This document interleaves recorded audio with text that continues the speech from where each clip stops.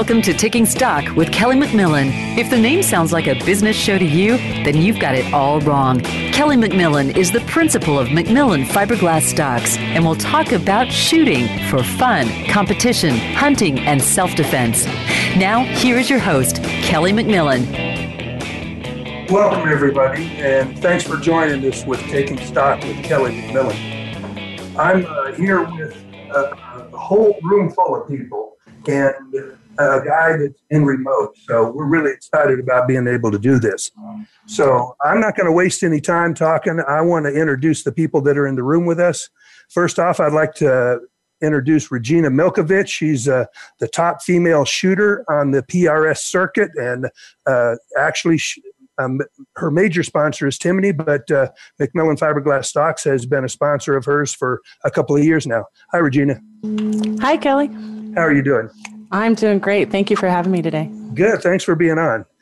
Next, I want to introduce Buzz Miller. He's with Think Development Solutions, and Buzz and I have been working together for about 9 months now, trying to redesign our 50 cal semi-automatic so that we can make it with fewer pieces, lighter, just make a better product out of it, and so we can finally get it to market. So, Buzz, thanks for being with us. Hey, Kelly, thanks for having me. Yeah, glad to have you on. And last but not least, we're going to have David Tubb on. I know I don't have to introduce him to anybody who knows anything at all about shooting has heard of David Tubb. David, thanks for being with us. Kelly, thank you. Absolutely. Yeah, I'm excited to get to catch up with you, and I think we'll start with you. And what I'm going to ask is that let's just make this kind of a casual conversation between the four of us. If you have any questions of Buzz or Regina, feel free to ask them. If you have any questions of David, you guys just jump right in. But this is David's time to talk about David Tubb and what he's been doing.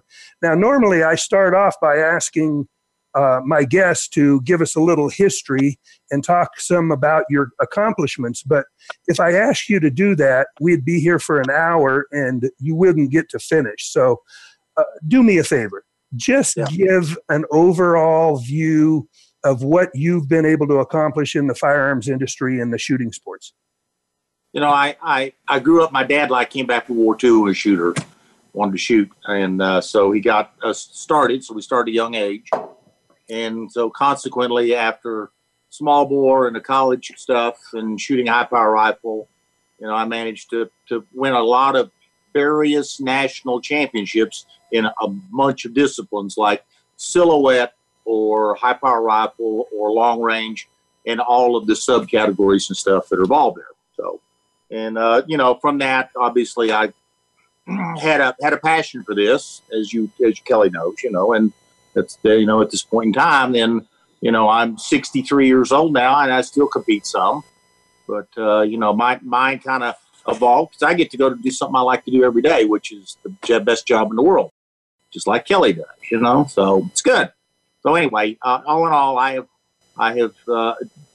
think if you know, Lone Zwigger, God rest his soul, won a whole bunch of matches at Camp Perry, and he was a fantastic shooter, small bore, but he and I never shot against each other very much. But I'm not saying I'm on his level, but I'm approaching.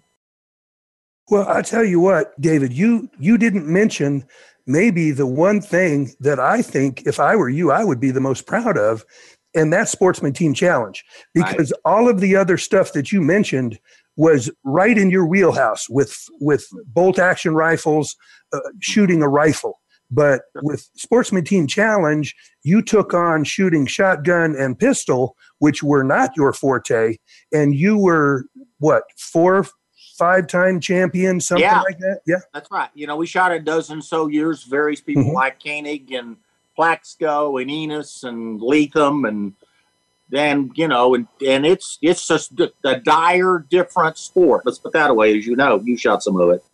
But, you know, in the end, they figured out I could shoot a pistol as good as those guys.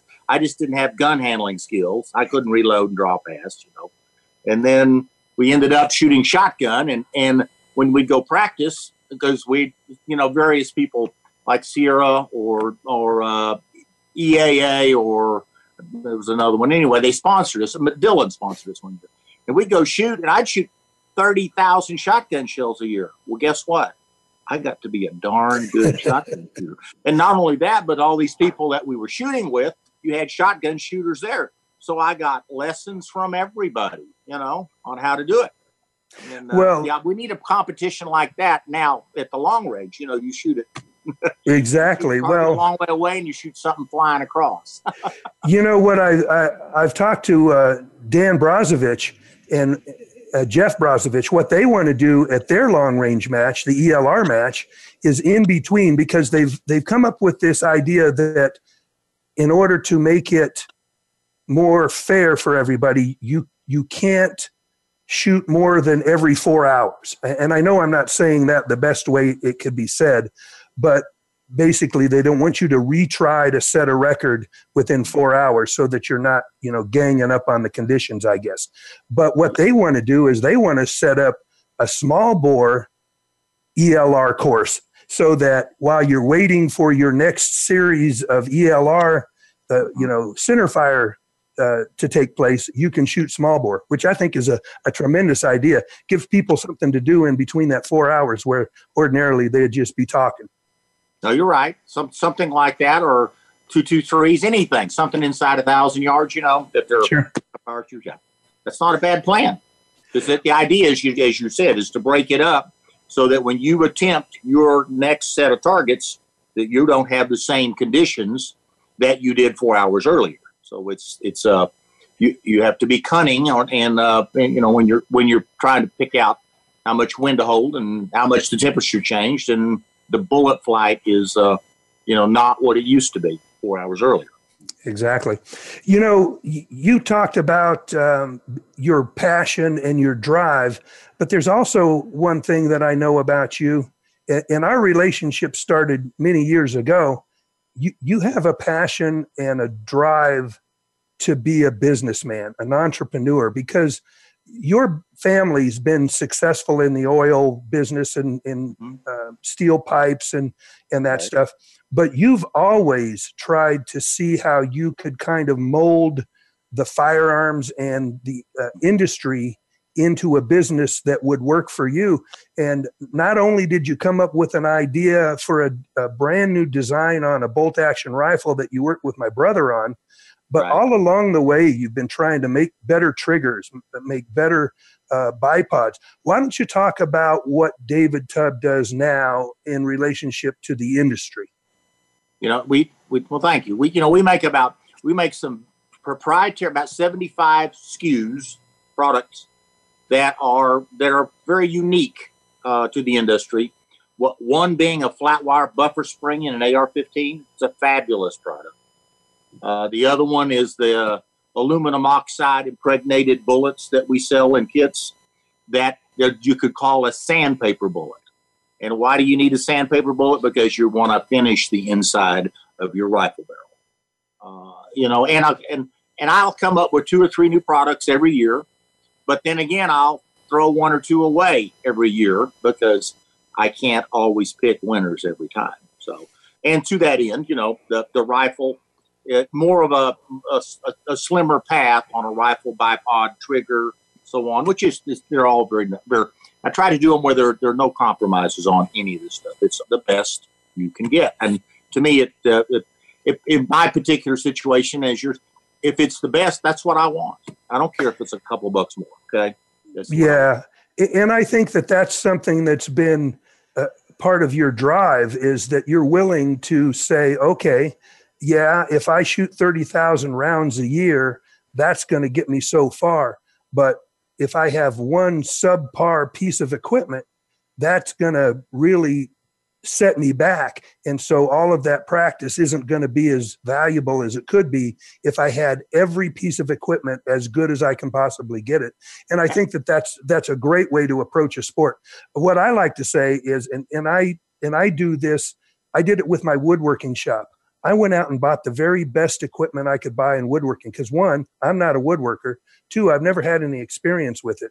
So I figured if I was going to be successful at building furniture or making anything, the chances that I could do it well would be much more enhanced with having the best equipment I could buy and the right kind of equipment for the job. So that's how I approached it. No, that's a very good plan. That would be the best way to get to the front. And basically, it's the leading edge or the bleeding edge sometimes, but that's what you're after. That's what you attempted, and I'm sure you were quite successful at it.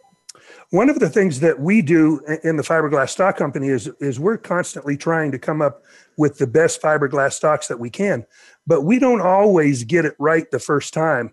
And unfortunately, I had a little setback in the F-Class Open. I made some stocks that I call the Kestro Z-Rail that extended the fore end of the stock and dropped the center of gravity down to where the rest was just below the barrel, as close as we could get to the center line of bore. The problem is that I didn't communicate with my employees very well how these particular stocks needed to be made. And when we got the first 4 or 5 out to a team that I'm sponsoring for the testing, the first thing they did was they set them on the rest and said, oh, this sags about 35, 40 thousandths. And so I got with my people and I said, why is this so flexible? And come to find out, I had anticipated them being made with carbon fiber, and they didn't get any carbon fiber in them for whatever reason. And so oh, darn. Hey, guys, don't bother, bedding those things or anything. Send them back and let me get you some that are made the way they're supposed to be made. But you mentioned that, you can't get it right every time. And as businessmen and entrepreneurs, we try our very best to make the very best products that we can. And of course, I believe, and I know you do too, that customer service is every bit of that. Now, you get to test everything that you make, and you're the one that is the ultimate authority on whether this is actually an improvement over what's available or if it's not. And if it's not, you're not going to use it, which makes it difficult for you to sell, and other people just aren't going to buy it. They're going to use what's best. And I know you've had that issue. And so how much time do you put into the development and coming up with a product and testing before you actually go to market with it? Well, let's just take the new Tub Gun, which was an offshoot of the Tub 2000 that we were all involved with. I spent about 3 years doing developmental work and or shooting 3 different prototypes to come up with it, because, you make a whole bunch of changes because it's been, 15, 17 years since the last rifle you did. And you go through that and you knock some out, you weed some out, you add a couple more. And, I like great minds, and I'm happy to listen to other people's ideas. And I do. I have partners in some of my stuff. And so consequently, they may be as ingenious about it as I am. And so the more minds that are involved with a project, the better. And of course, consequently, like with this one, it's got 40 or 50,000 rounds down range, and it's got 3 different prototypes before we went to market. And we still have a small hiccup or 2, but nothing that's insurmountable, to make to go into production, basically. So anyway, it just takes a lot of time, though. You're right, hours on hours. I see you've got one on a tripod behind you. You want to talk about it? Tell us what's new, how this gun works, and why it's different. Right. Well, you and I agree that we don't like chassis stocks because they induce, tensions and torques and stuff. If you take a rifle, if you look at all the best bench press shooters, most of them, they've glued their actions in their stock. So it's stress-free. And so consequently, on the rifles that I do, it's an integrated assembly. That means that the receiver doesn't require a stock or action screws. And so it's also sitting there basically stress-free. No matter what other accuracy-inducing things you do, you started with something that was stress-free. And so consequently, from there, you look back at all the others and the guard screws, and that's why they used to bed guns. Well, now they don't even bed them anymore. They just bolt them together. And so, a steel vibration, like from your firing pin falling, it travels through the entire receiver or the barrel, let's say, at about 20,000 feet per second, much faster than rifle bullet exits. And so consequently, when it's not the same every time, i.e. stress is induced into the receiver, let's say, then it's probably not going to shoot as good. So to that end, I mean, the few things here is this: the bipod on this one is asymmetrical or non-symmetrical. Most people take a bipod and they see it where it's this is of course in a symmetrical manner, but this one's able to go and move the legs kind of like a hip joint. If you put one leg in the front and one leg to the rear, up and down. One of the aspects, the 4-end tube on this one is a round Picatinny rail 4-end tube. I'm not planning to shoot a scope off of it, but if I was going to put a flashlight off of it, or a thermal or a laser rangefinder, it repeats good enough to do that. And yet it doesn't chew your hand up. And of course, the idea behind this rifle is it uses an integral a barrel extension, and essentially you just trade the barrels out. So you could take this rifle and you could shoot it in a 6XE, one of my favorite cartridges, or you could turn around and you could shoot it in a 338 Lapua in about a matter of about 5 or 10 minutes. And if you had zeros from the time before, it's going to be within a click every time of repetition, even with iron sights. And so, and not to mention the folding stock and our trigger that we have in there, and we have duo springs, one counterclockwise and one clockwise in the firing pin. So when the firing pin falls, there's no radial biasing. We've gone to the nth degree to make this where this rifle shoots. And obviously, you've seen what it can do. So yeah, absolutely. And you talk about stuff that, for the average shooter, even the average good shooter, competitive shooter, they couldn't notice any of this stuff. But somebody who puts 30,000 rounds a year or more through a gun, you can tell that the changes that you've made either work or they don't work. And if they don't work, you're not going to waste your time and money. One thing that you talked about, you said you're not going to put a scope on this. So this is still a long-range, high-power gun. That's what it was designed for. No, you can shoot it with iron sights, absolutely. Mm-hmm. Most of the people are going to shoot a scope, but and anybody who knows what iron sights are, peep sights, of course, you've got a front sight hanging out on the end, and so consequently, you've got a rear sight that you adjust, and you look through and center up the circles around the Black Bull, and it works very well for that. I really didn't market it for that direction because the original Tub 2000 gun that Rock and I worked on, that was more toward the high-power rifle market, but this one's more of a hunting rifle, long-range rifle, PRS rifle, someone who's a serious shooter and who never wants to be without their rifle because this integral assembly never leaves. You send the barrel extension off to the gunsmith, like the Krieger or Bartlett, and a barrel shows back up at your doorstep in the configuration and the length and the caliber you want. And so you can shoot that one rifle from now on. You could have 5 or 10 barrels. I want to talk to you about something. A guy came to me the last 2 years in a row at the SHOT Show and tried to sell me on a process by where he was actually chambering a barrel separate from the barrel and from the receiver. And somehow he thought that was a good idea, but I can't for the life of me understand why that would be a good idea. Do you have you seen that? And do you understand what that is? I've seen that, right? And so your chamber is obviously you've got another set of threads or interconnecting junctions or junctures. And I don't know if you can't line the rifle barrel up perfectly, and it's very hard to do that. And of course, you'd throat it, and to change the barrel. This is such a much easier system. An integral and not integral, but a barrel extension that's basically screwed on to your rifle barrel is a much better plan because everything's already been lined up. And of course, guess what? The chamber got to be put into the rifle barrel. So now, hopefully, depending on what technique you use, because there are a bunch of them, it's all lined up. And and it doesn't take any more time to, probably, in my opinion, it doesn't take any more time to do the chambering and the headspace and so on and so forth than it does to thread this up, or very little more time, like this fellow's doing. with his barrel that's completely separate from his chamber. Okay, was by any chance the rifle that we're talking about, has that had any particular accomplishments that you want to talk about? The tub gun here? Uh-huh. Well, you know, we went to the shot show, and just prior to that, they had the Extreme Long Range World Record Attempt, and which is 3 cold bore shots. So there's no siders.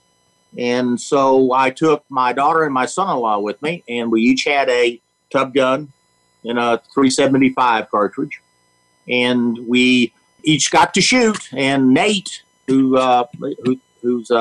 he's in the Navy, of course, he hit all of his in the morning, was when the conditions were very good, at a little bit more than a mile.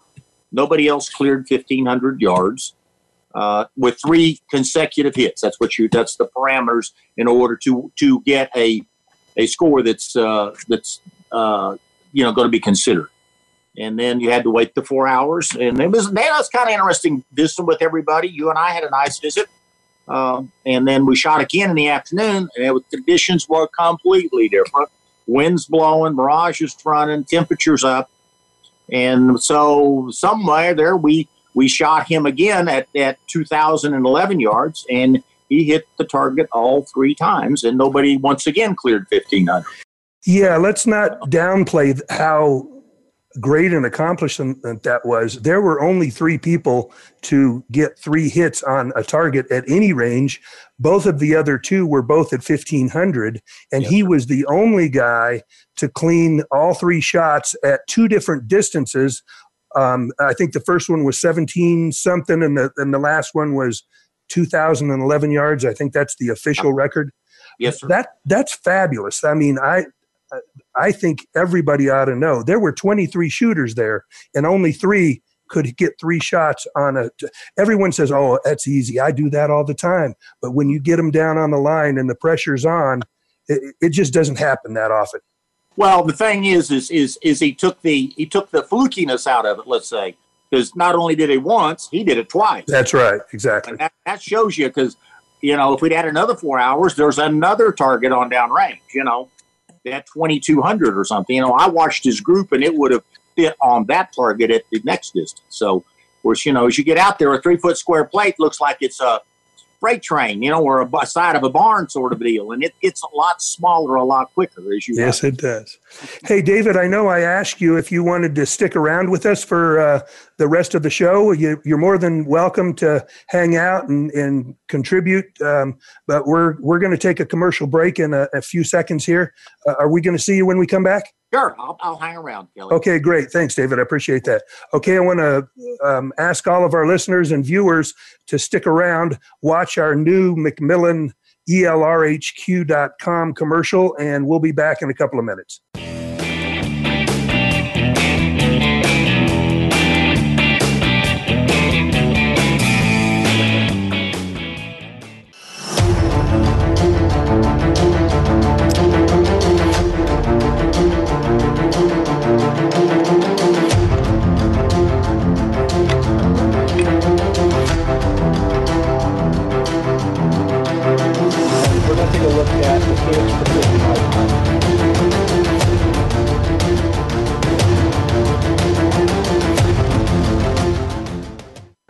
Hi, welcome to ELRHQ.com.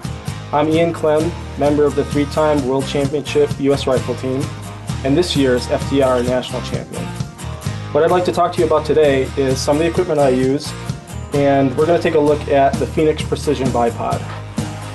So this is a pretty typical bipod used by a lot of championship FTR shooters, and what it offers is a scissor-style trellis adjustment.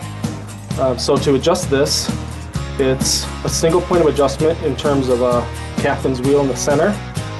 You can raise and lower, and it has articulated feet on either end, and that's important for tracking well over an angled surface, somewhat uneven surface. Last but not least, it comes with cant adjustment. So no matter the firing point you're assigned, you can always eliminate that cant and track true. Another great feature about the Phoenix Precision Bipod is that it attaches via a universal 1913 mil spec Picatinny rail section, which it comes with. For all your long-range shooting needs, check out ELRHQ.com. One-stop shopping for champion-vetted gear. For over 40 years, McMillan USA has been at the leading edge of the gunstock industry. The company was born out of the desire to improve and perfect form, function, and precision with every one of their premium fiberglass stocks. From tactical to hunting to competitive shooting, McMillan stocks are designed to dominate. Their signature 3-way adjustable butt plates, adjustable cheek pieces, rail mounts, and adapters provide a versatile platform built on performance. Over 65 custom finishes are available, ranging from solid colors to camouflage. Check out the McMillan website for hundreds of stocks available for immediate delivery. And for those wanting something more specialized, call the knowledgeable and friendly staff at McMillan for a complete list of options at 877-365-6148 or visit McMillanUSA.com. Again, that's 877-365-6148 or visit McMillanUSA.com. Your internet flagship station for sports. Voice America Sports.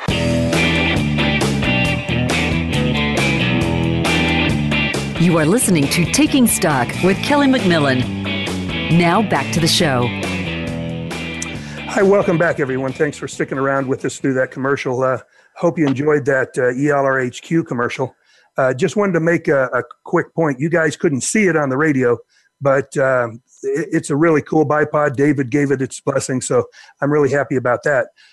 We're going to talk with Regina now, going to get her into this conversation. But first, I understand that, Regina, you and David have a relationship. You want to talk about that? We do, actually. I prefer his bullets over every other bullet on the market. I've tried a few other ones and always end up back with the D-Tacs. So David was kind enough to sponsor me as a bullet sponsor. So shoot for him. And Micah at his shop, he's an awesome young man. I've had the opportunity to shoot with him at a couple of matches now. He usually beats all the much more senior people on the long range. You know, that's awesome. And I wasn't aware of that, though I've seen your jersey a number of times, and we've had a relationship, a sponsor relationship for a long time. So, but it's really good to see people in the industry who really are working hard to sponsor shooters, sponsor events. David, thanks for being involved in the shooting sports. I know it's been your life for a long time. Sure. Thank you. Yeah. Well, Regina's a very, very good example of someone who puts in a lot of work, and she gets results from it. That's the idea. So it's obviously one of her loves for sure. So take just a couple of minutes, Regina. Let us know who you are, where you came from, where you grew up, how you got involved in shooting, and what are some of your accomplishments? I started shooting in 2009. My first big match was in 2010. I was second from last at that match and gave me a lot of motivation to do better. So I started practicing and then practicing some more and practicing some more. Tried a bunch of different calibers and ended up with a 6XC after reading about Mr. Tubb. Went straight to the D-Tacs, drank some Kool-Aid about some other bullets, tried those. They didn't work as well, went right back to the D-Tacs. In 2016, I became the first female to win an overall at a Precision Rifle Series match. I've had a bunch of first places locally, a bunch of top 10 finishes, top 20 finishes. I'm still the highest ranked female in the Precision Rifle Series and the National Rifle League. I'm hoping to repeat that with both of those competitive series this season as well. I think my first NRL match will be the Owens Armory one at Big Sandy. I'm currently sitting in third overall in the PRS, but it's still early. Only a handful of people have 3 matches under their belt. So most recently, I was 6th place at the Lone Star Challenge and 9th at the Accuracy International competition at Core in Florida. So got some nice trophies from those. Wow. You know, David said you're willing to put in a lot of work, and I know you are. How many matches are you going to shoot this year? Matches I'm going to shoot this year, I think I'm looking at about 18 or 19 now.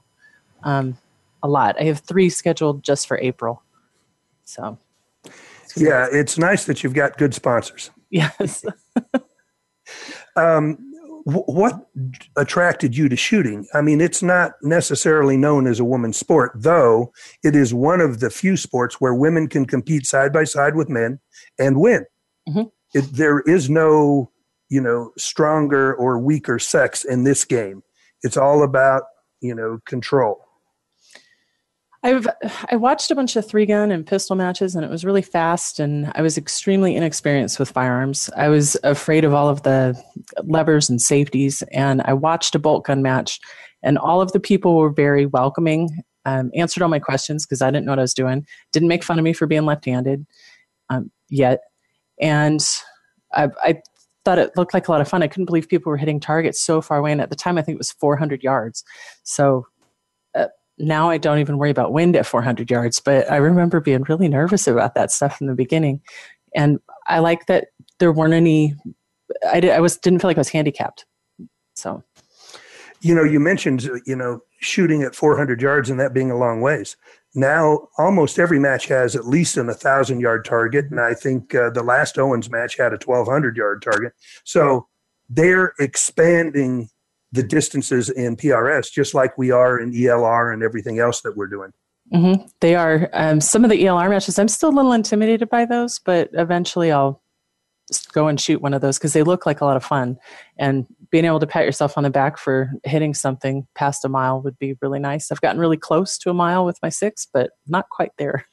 That's a real challenge for a 6mm bullet. Once you get out there past 1,500 or 1,800 yards, it's difficult to see any impact if you can to make the adjustments. And we know in ELR, if you can't see an impact at 2 miles, you can't make an adjustment because you have no idea where the bullet went. So that's a big part of it.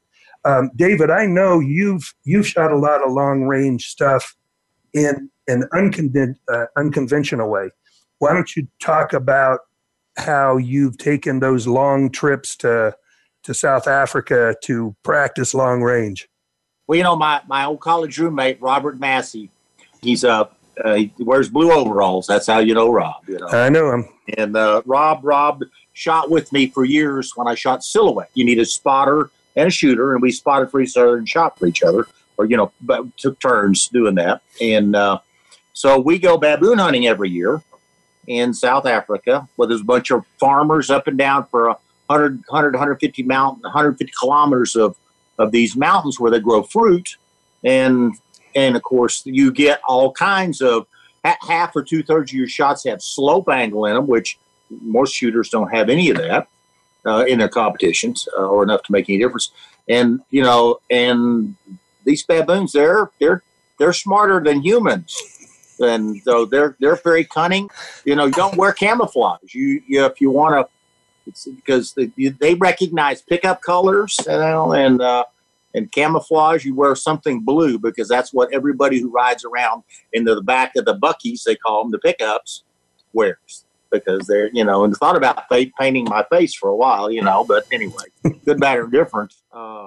It's a challenge. You don't have any time to shoot at an angle.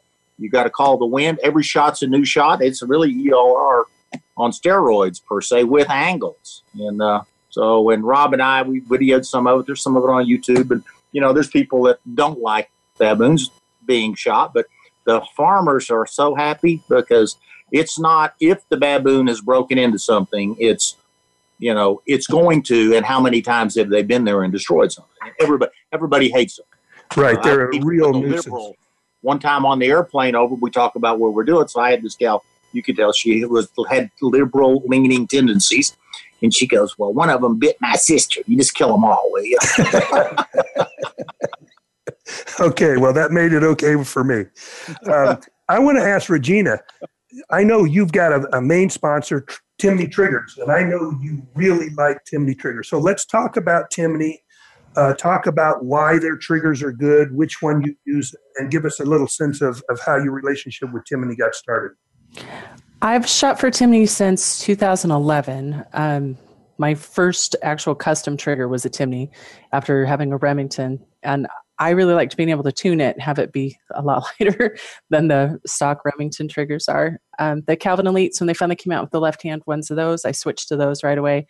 Had those set at 1.5 pounds. Now I'm running about 12 ounces. And the flat triggers, I decided I like them more than the curved triggers because I can hit the same spot every time. I can follow the trigger guard back to the trigger and hit the same exact spot. So it was repeatable for me rather than the curved trigger. I really like them. That's probably the best way to explain it. The guys over there at the shop will tune it to whatever poundage I want. Tim tried to adjust them a couple times for me. Apparently there's a little bit more to tuning a trigger than he thought that there was. So now I have Calvin tune them for me. Well, I know that you have a particular technique that you use with your trigger, which is different because we've actually had to adjust our stocks for you so that you can get that finger directly 90 degrees from the trigger so that you can pull it straight back.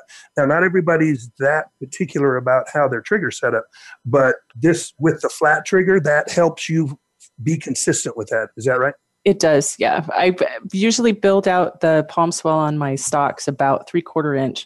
So they're just a little bit longer. So my finger is forward, my whole hand's forward more. I'm not tensing up my hand at all. It's just using my trigger finger. Everything else can stay relaxed.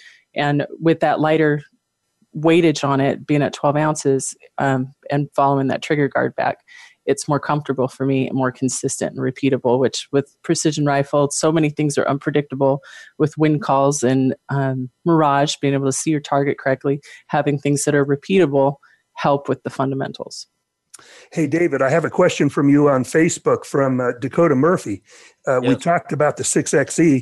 Do you have any intentions on getting into the larger solid bullets for ELR? I have no idea. You know, Warner and Cutting Edge, they at this point in time, they're doing a pretty good job. Danny Schmidtko. So right. I can't tell you. Let's put that away. You know, the thing about going into the solid bullets, pretty simple to do. If you've got a program and a CAD machine, you just got to buy the material and you can start spitting bullets out. Do they shoot though? You know. And as we'll get back to what you said earlier, can you do it any better? Right. They're doing a pretty good job. They're on the cutting edge of those solid, and we know for a fact one of the better bullet makers in the world, Berger, they're not getting into solid bullets because they're struggling to keep up with what they do and how they do it with the demand for some of the larger bullets in a jacketed bullet. So, right. Yeah, I would have to make a long and hard decision as to whether I wanted to get into that market right now, knowing what the small demand is right now. And now, of course, it's going to grow, but you know that would be a decision to be tough for me to make too. Mm-hmm. Nope, you're right. So, you know, from my perspective, yeah, adding the ability to shoot stuff over a ballistic system, an AILR 88, capture the data, time of flight, you know, you learn things, and they make a really, really good bullet. The only thing they need to do is something that I have come up with. It's a little ring around the nose of the bullet. Toward the end, we call it a nose ring. And let's just imagine that you had a plastic tip bullet, and you know there's a junction between the plastic tip and the regular bullet. Well, that little depression creates a boundary layer drag function. And I IP'd that. I filed on that some time back. And so in the near future, you'll probably see a turn solid bullet that doesn't have a plastic tip, maybe have a little ring around the front of it, and a production bullet like a DTAC 115 may have that, because what does it do? It uniforms your drag, so you shoot better groups at distance. That's interesting. I just want to make a quick comment. I knew you had lots of experience with filing patents. I've had a few myself. It's such a pain in the butt. I'm just filling out the paperwork for a patent on adjustable comb riser on an injection molded plastic stock.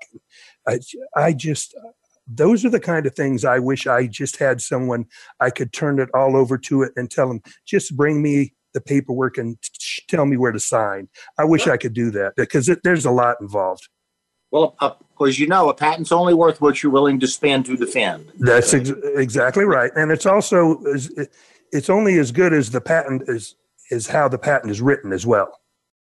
That's exactly right. And you learn as you go. You know, your first patent is never going to be as encompassing or as good as your 5th or 7th or 10th one. You know, right. smart, you get a little smarter quicker.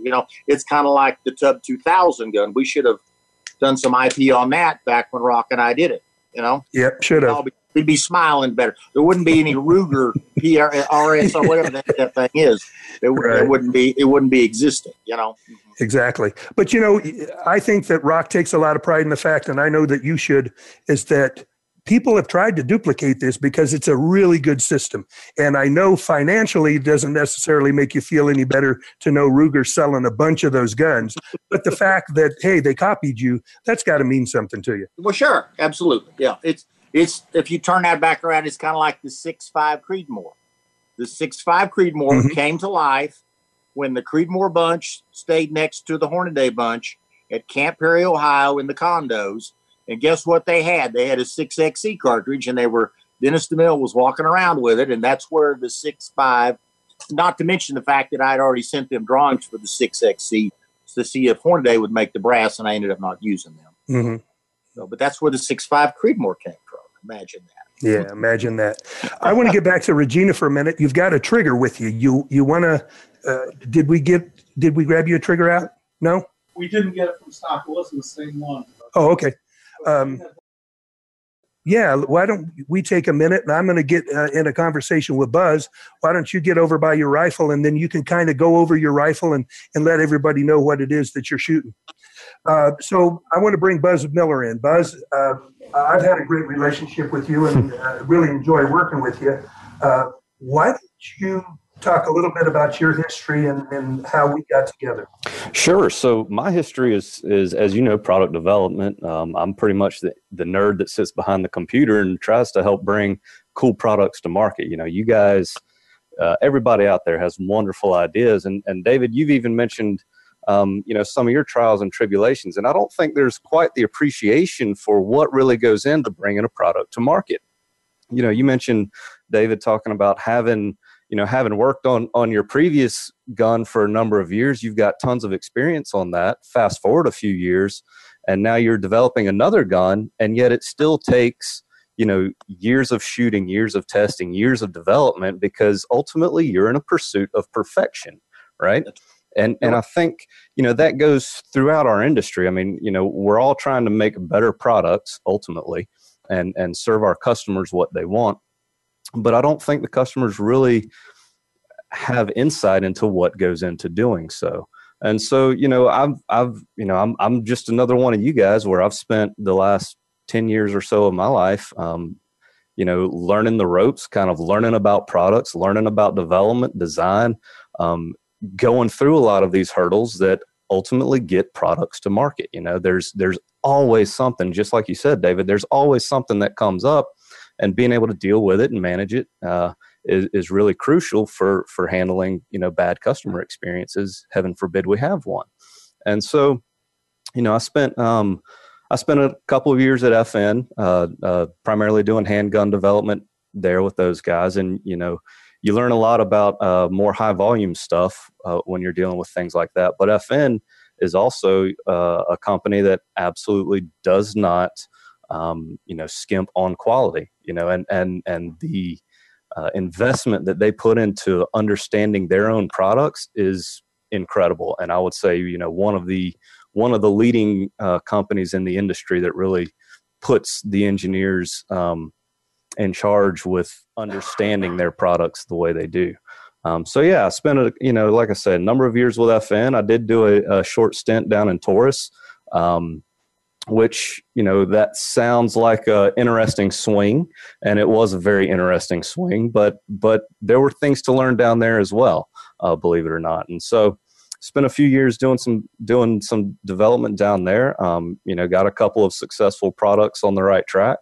And now I'm in a position where I'm basically doing product development consulting for guys like yourself, Kelly, where, just like you're mentioning with the IP stuff, where you wish you had somebody you could hand things off to that they could run with it.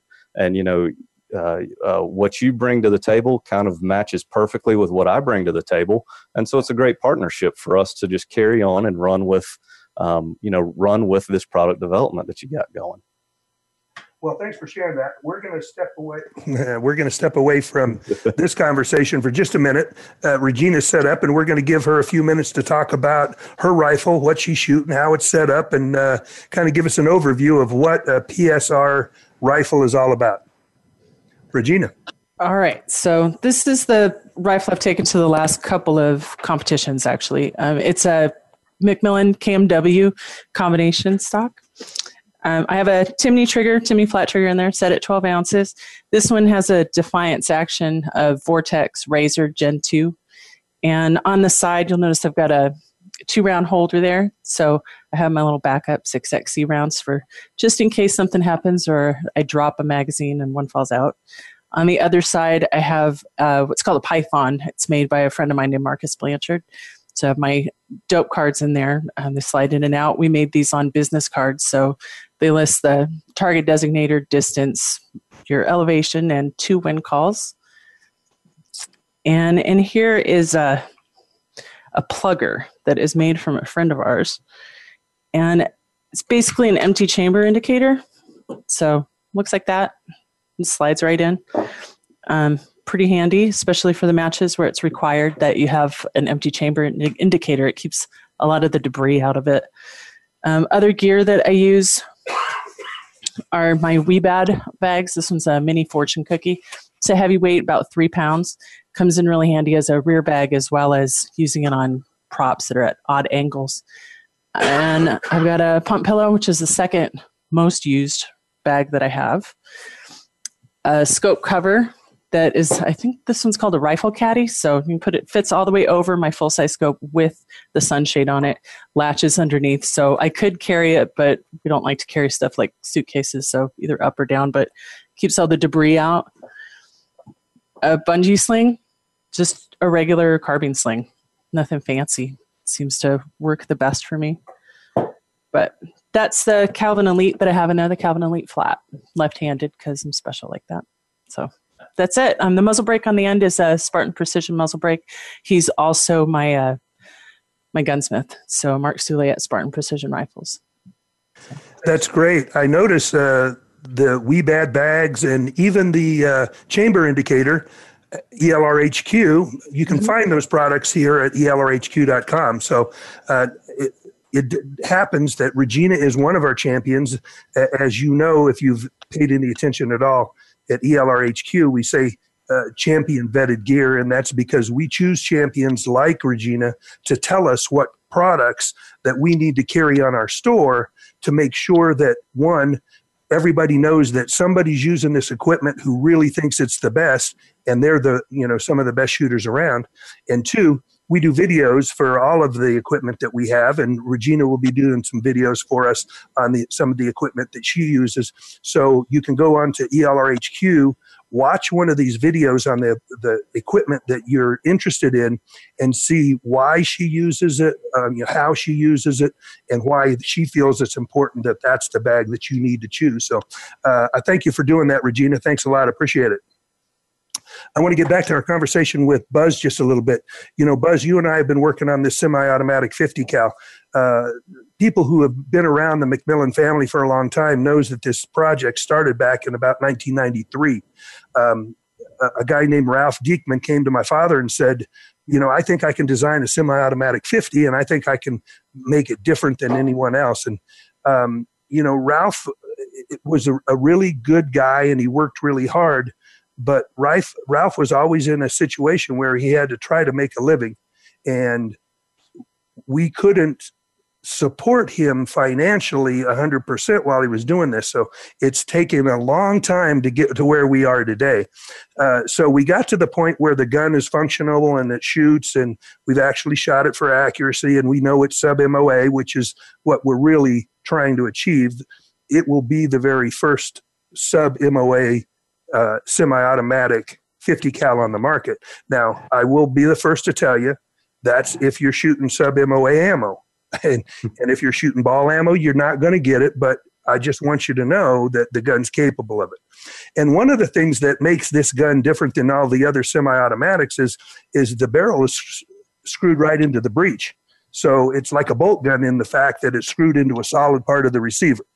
And what we have patented on this is the floating gas block. So we have a floating gas block that isn't fixed to the barrel so that it doesn't affect the shot as the bullet's exiting the barrel. So we think that that's a couple of features that makes this gun extremely unique and why we can get the accuracy out of it.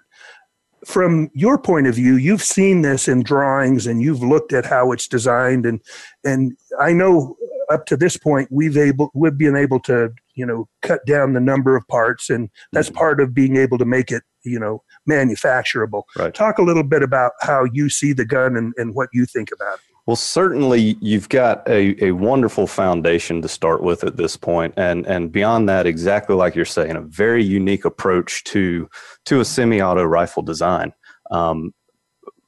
That being said, you do have a couple of options or opportunities to reduce part count, and maybe over the years of development, from when this started as a project with Ralph and the others that you had on board at the time, that really from inception, there's been some technology advances. There's certainly a lot of other opportunities for us to bring in some later technology, some refinements to help pull some of those part counts out, because obviously parts break at some point.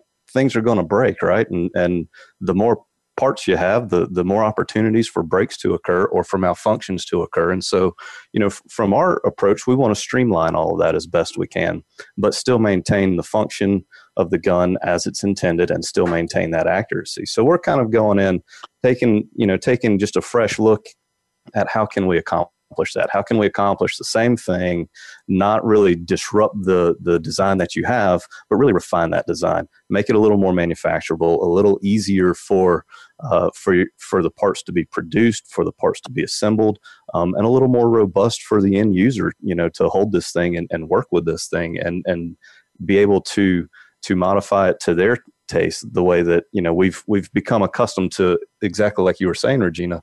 You've built out custom handholds for positioning your hand just right.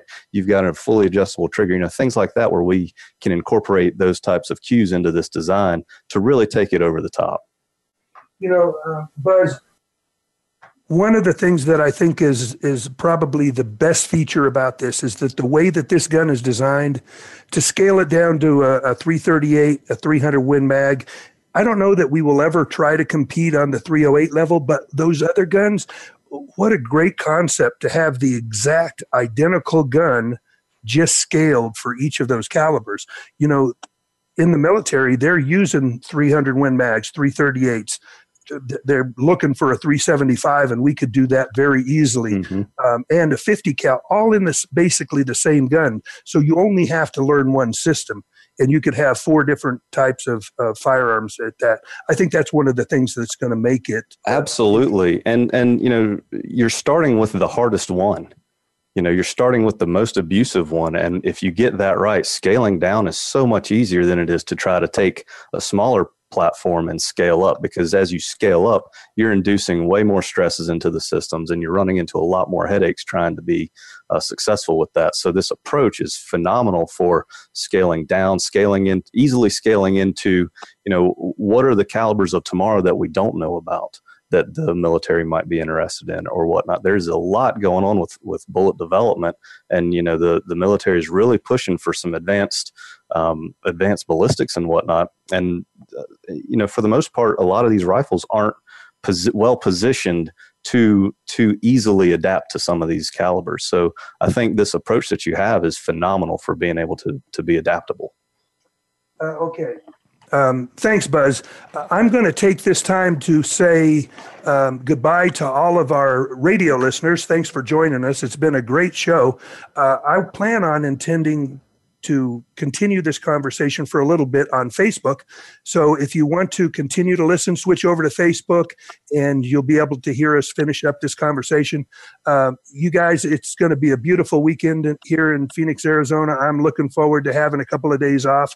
I want you all to have a great weekend, and catch us next week on Taking Stock with Kelly McMillan on the VoiceAmerica.com network. Thanks for being here.